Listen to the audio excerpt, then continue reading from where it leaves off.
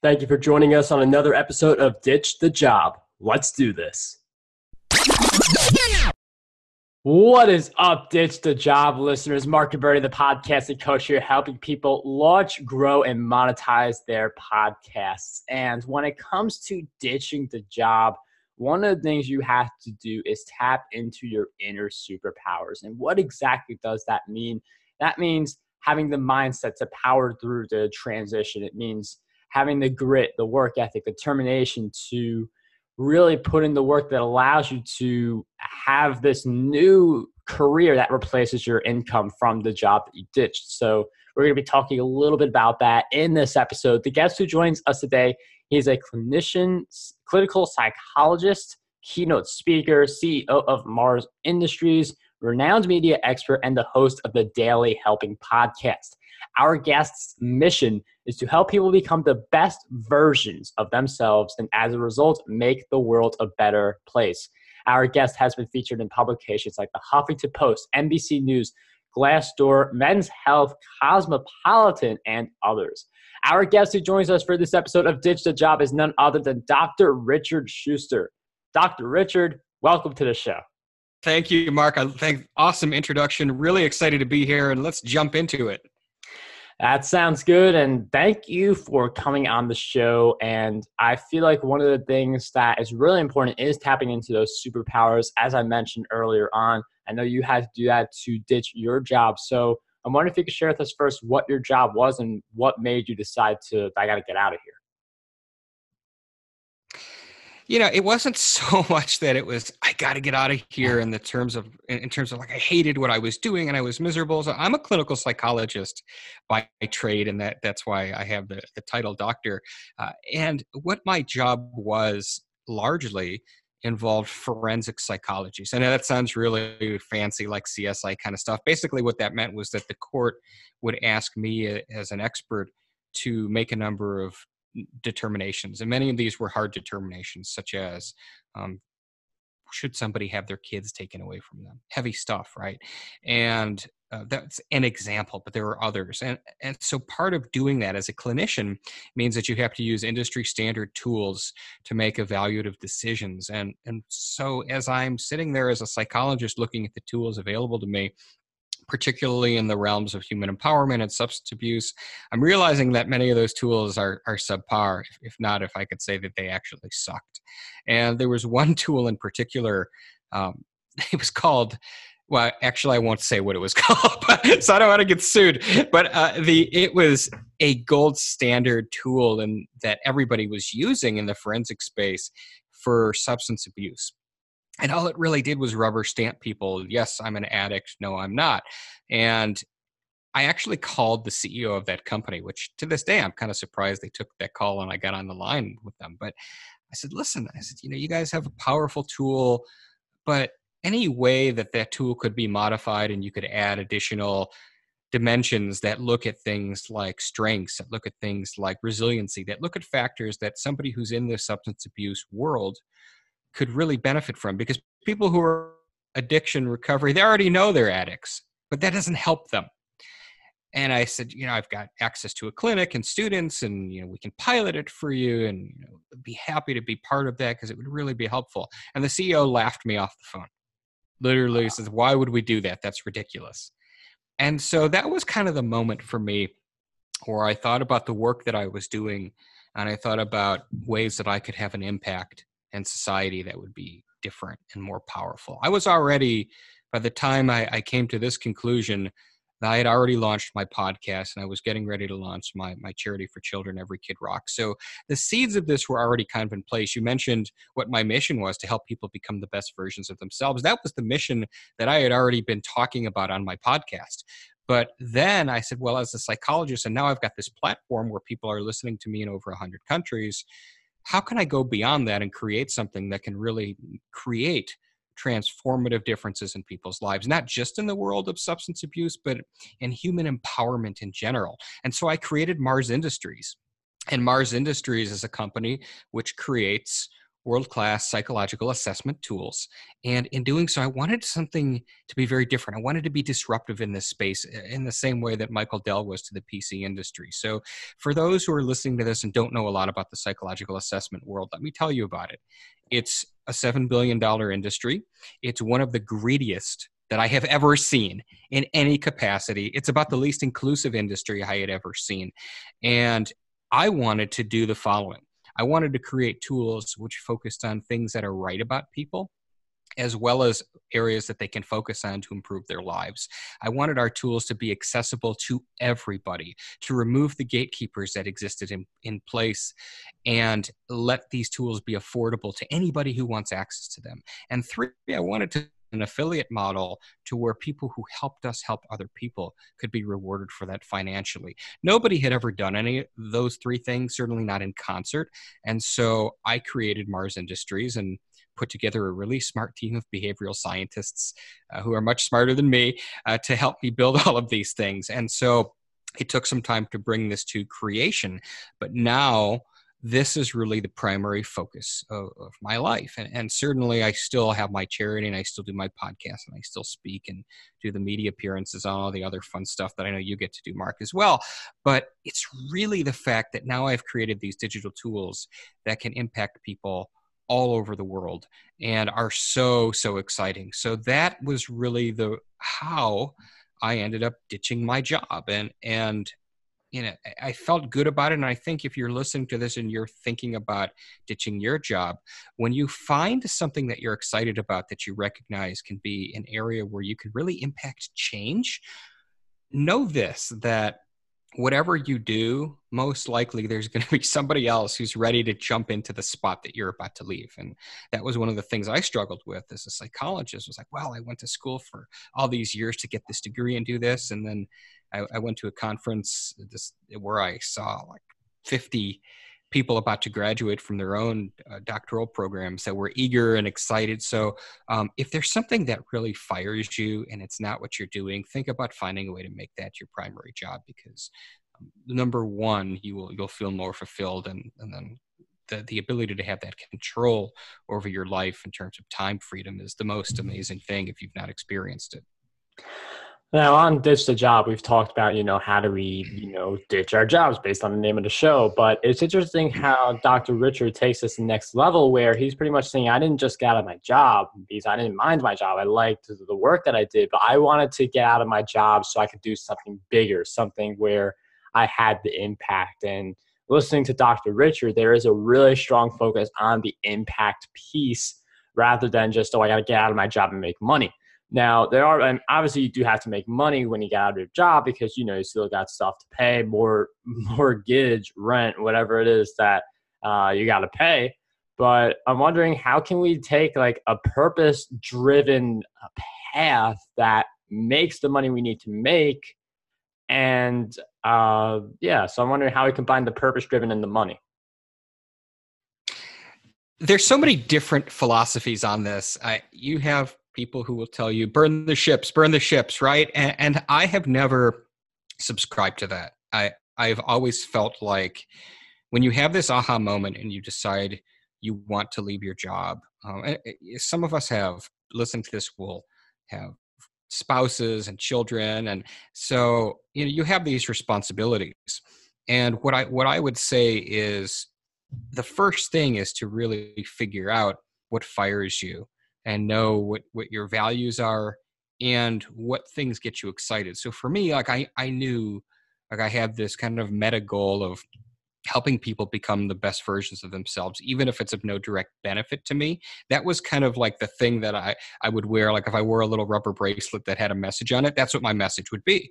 And so from there, it became, okay, so now I have this mission. I was very, very clear on my values. And so how do I start leveraging the relationships that I have in order to then begin this process of making this other thing happen?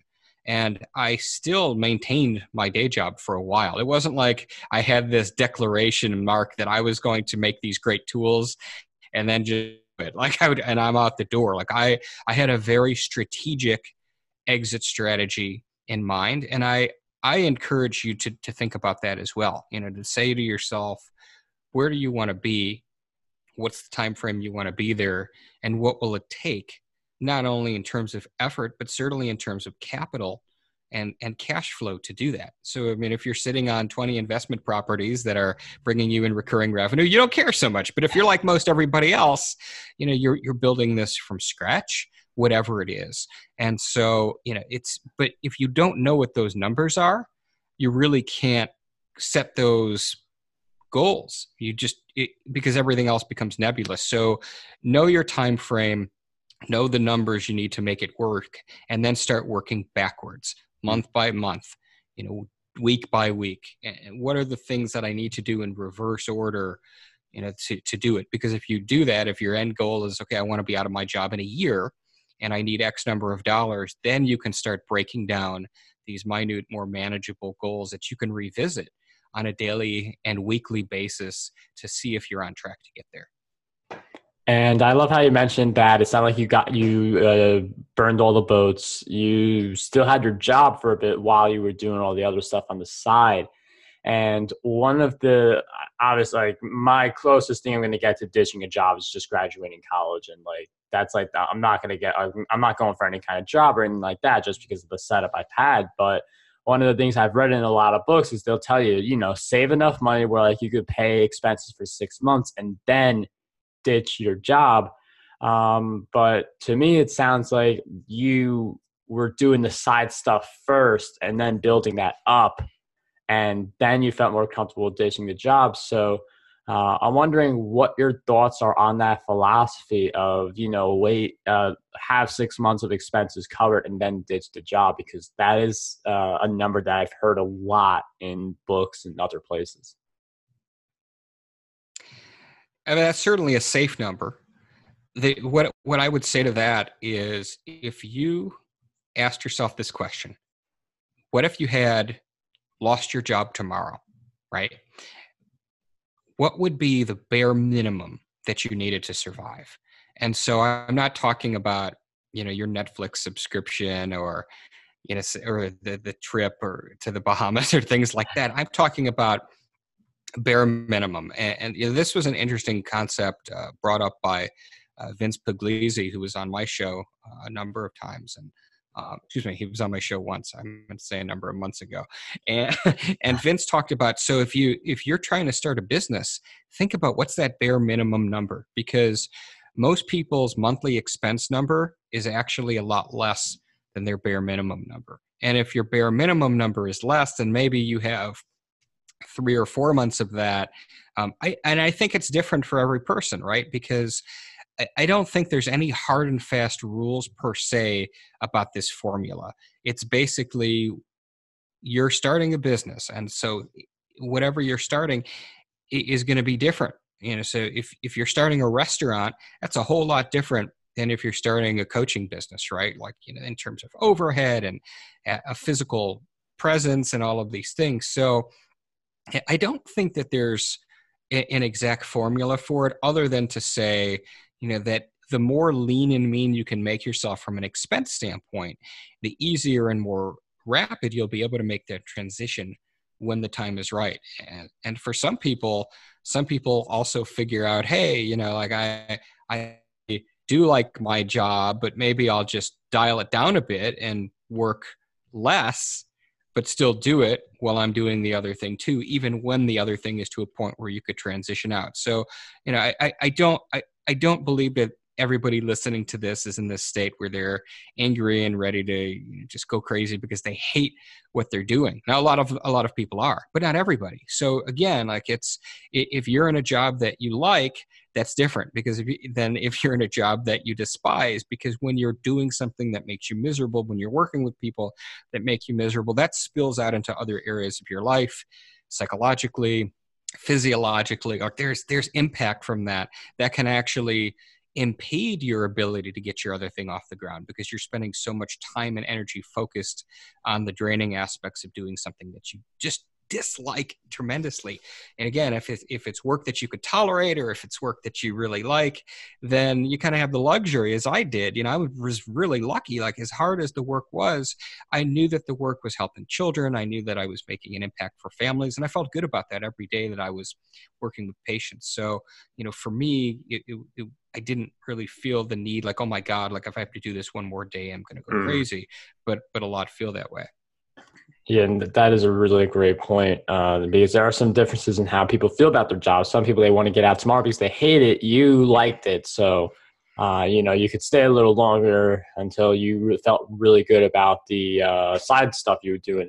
What was some of the what was some of the key moments that you decided, okay, I can safely make this transition? Like, what were some of the moments that led to that? There were a number of them. I think that as I started getting the assessments that I created, and the first one that I created was a human empowerment tool called, which stands for the Predictor of World-Class Excellence Rating Scales. And this helps somebody look at 21 dimensions empirically associated with success in life. And so we created it, and then we started floating it out there, even in the early stages when it was just conceptual, and we had mock-ups of what it would look like. When I started showing this to people, and people who were really, really, really successful and known for success and kind of the target demos that we were going after, looked at it like, oh, wow, this is amazing. Yeah, how do we get involved in this? People that had been using competitive products like the Strengths Finders Index for years as resellers were saying, man, we want to start using your tools. How do we get involved in that? That's when I started seeing, okay, this was a concept, and now people are looking at it and people are really liking it and believing in it. That's when I started getting the confidence, like, okay, this is actually happening, and now I can build a transition plan. So you were very passionate about this work, and then you saw validation from outside people. And that's where you realize, wow, this could be something really big. And I know your assessments, that's something you do to this day. For people who want to get an assessment, like where's the place we can go for that? So thank you for asking that. So it's really easy. All you have to go is hit your browser up in your phone or your computer and go to seekyourpowers.com.